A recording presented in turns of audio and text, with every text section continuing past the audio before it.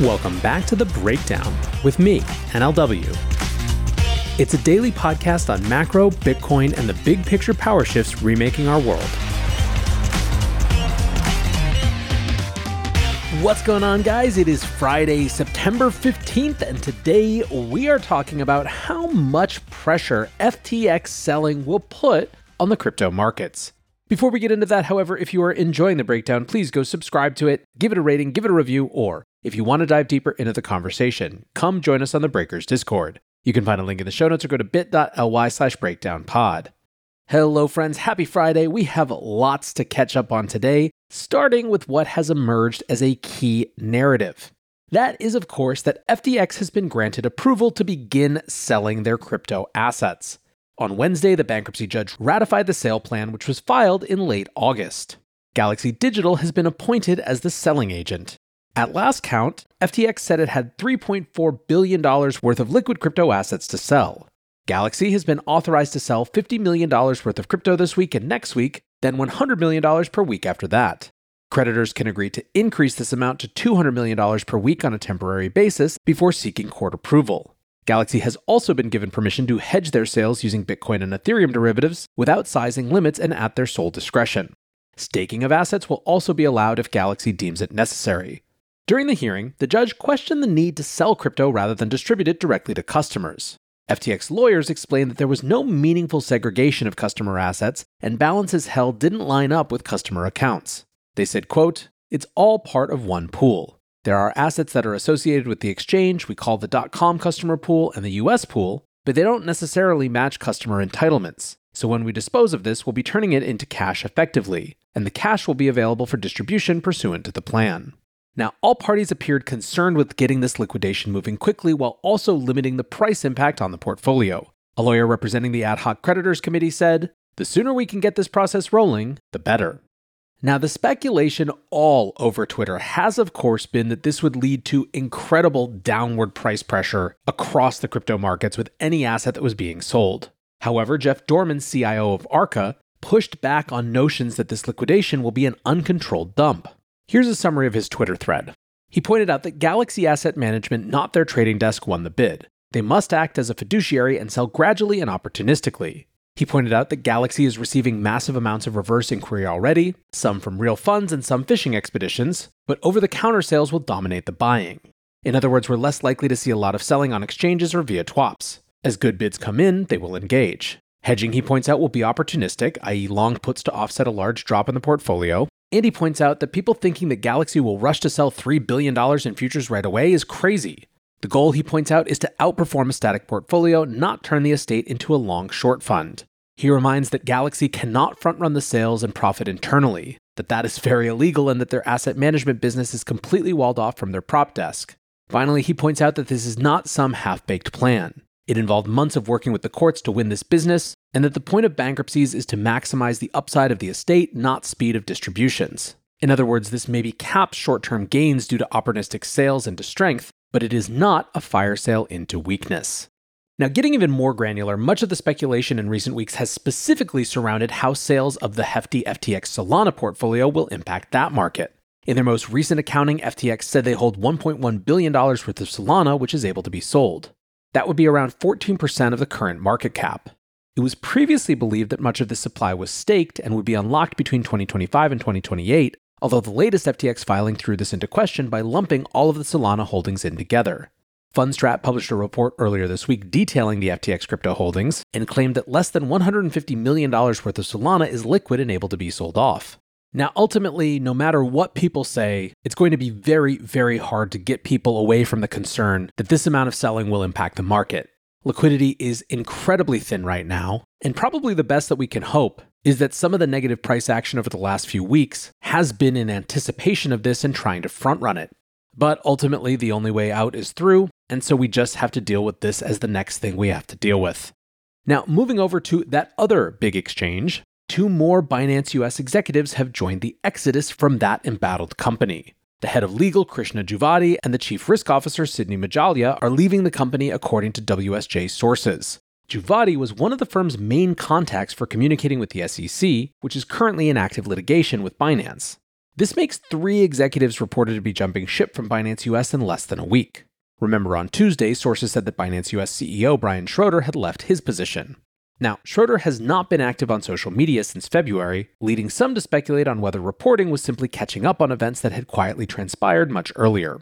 According to a company spokesperson, Chief Legal Officer Norman Reed has stepped in as interim CEO. Bloomberg ETF analyst James Seyfarth said the obvious thing when he tweeted, "Well, this cannot be a good sign for whatever is going on at Binance." On the flip side, crypto has at this point, I think, written off Binance US as a going concern. The Flow Horse writes, "Why does anyone care about Binance US employees leaving? They don't have a job to do. The exchange is a placeholder and no one uses it." Proof of Talent founder Rob Paone writes, "Binance US doing $9 million in 24-hour volume right now. At what point do they shutter the doors? Gotta be soon, right?" Now, staying on the Binance train for a moment more, the SEC have accused Binance US of refusing to cooperate during the discovery process of their ongoing lawsuit. A court filing made on Thursday noted that only 220 documents had been produced by the exchange. Binance US had signed a consent order regarding the scope of discovery in June, but the SEC are claiming that many of the documents produced in accordance with that order, quote, consist of unintelligible screenshots and documents without dates or signatures. The SEC noted that Binance had refused to produce essential witnesses for depositions, including former CEO Brian Schroeder. Instead, they unilaterally limited the list of witnesses to just 4 employees. The SEC said that Binance US, quote, has responded to requests for relevant communication with blanket objections and has refused to produce documents kept in the ordinary course of its business, claiming those documents do not exist, only for the SEC to later receive such documents from other sources. Now, the bulk of the SEC's filing related to Cefu, the wallet custody system at Binance US, which is provided by Binance International.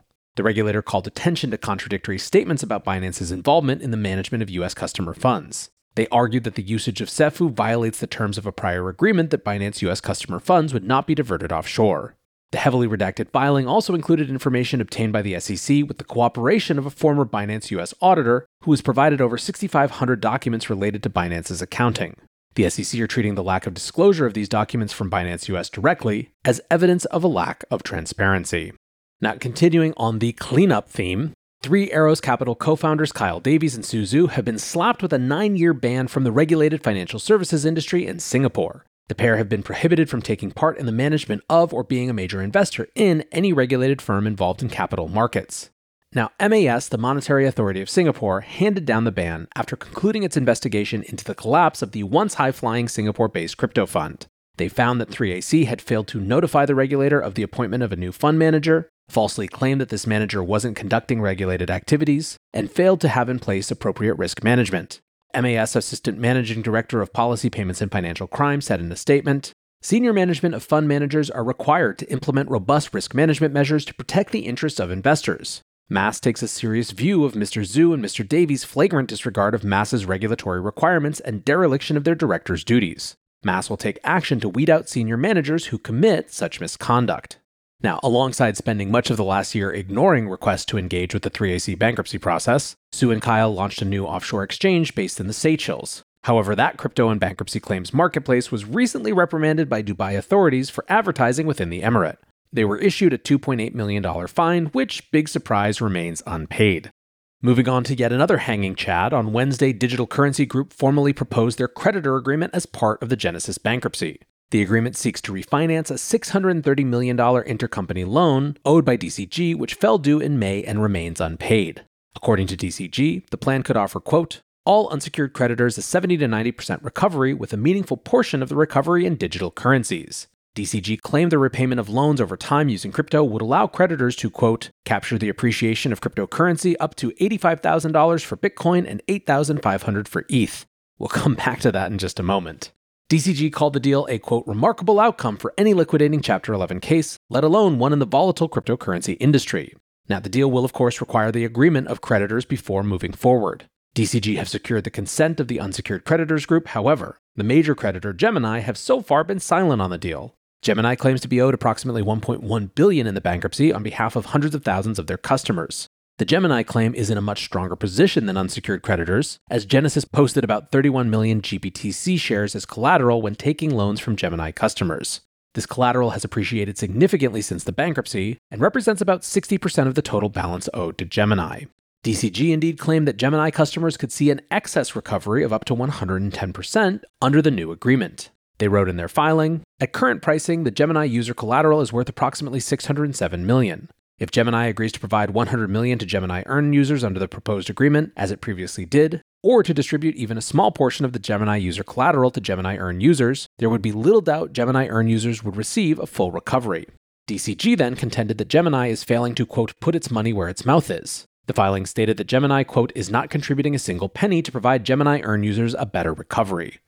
Now, the crypto community was not as convinced as DCG made it out that this was a great deal. Lumina Wealth CEO Rama Lawalia writes, "The deal between DCG and Genesis reeks of self-dealing at worst and incompetence at best. The deal presumes an $85,000 for Bitcoin and $8,500 for ETH.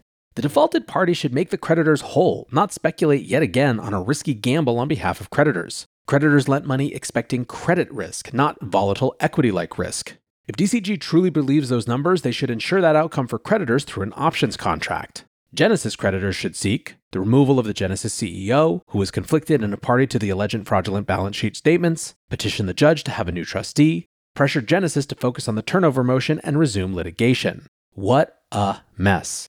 Now, speaking of Genesis, Genesis will also cease all trading services according to a company spokesperson.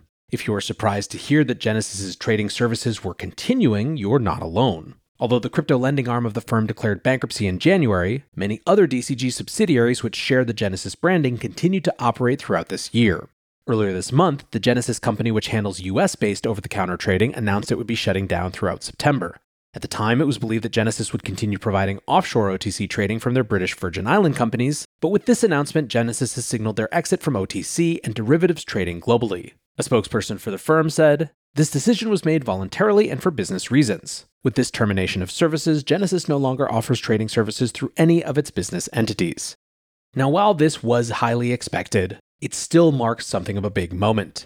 Wayne Vaughn tweeted, "The former largest OTC crypto trading desk is officially closed. Genesis announced today that they are no longer offering trading services through any of its business entities. It seems like a juggernaut falls with every cycle."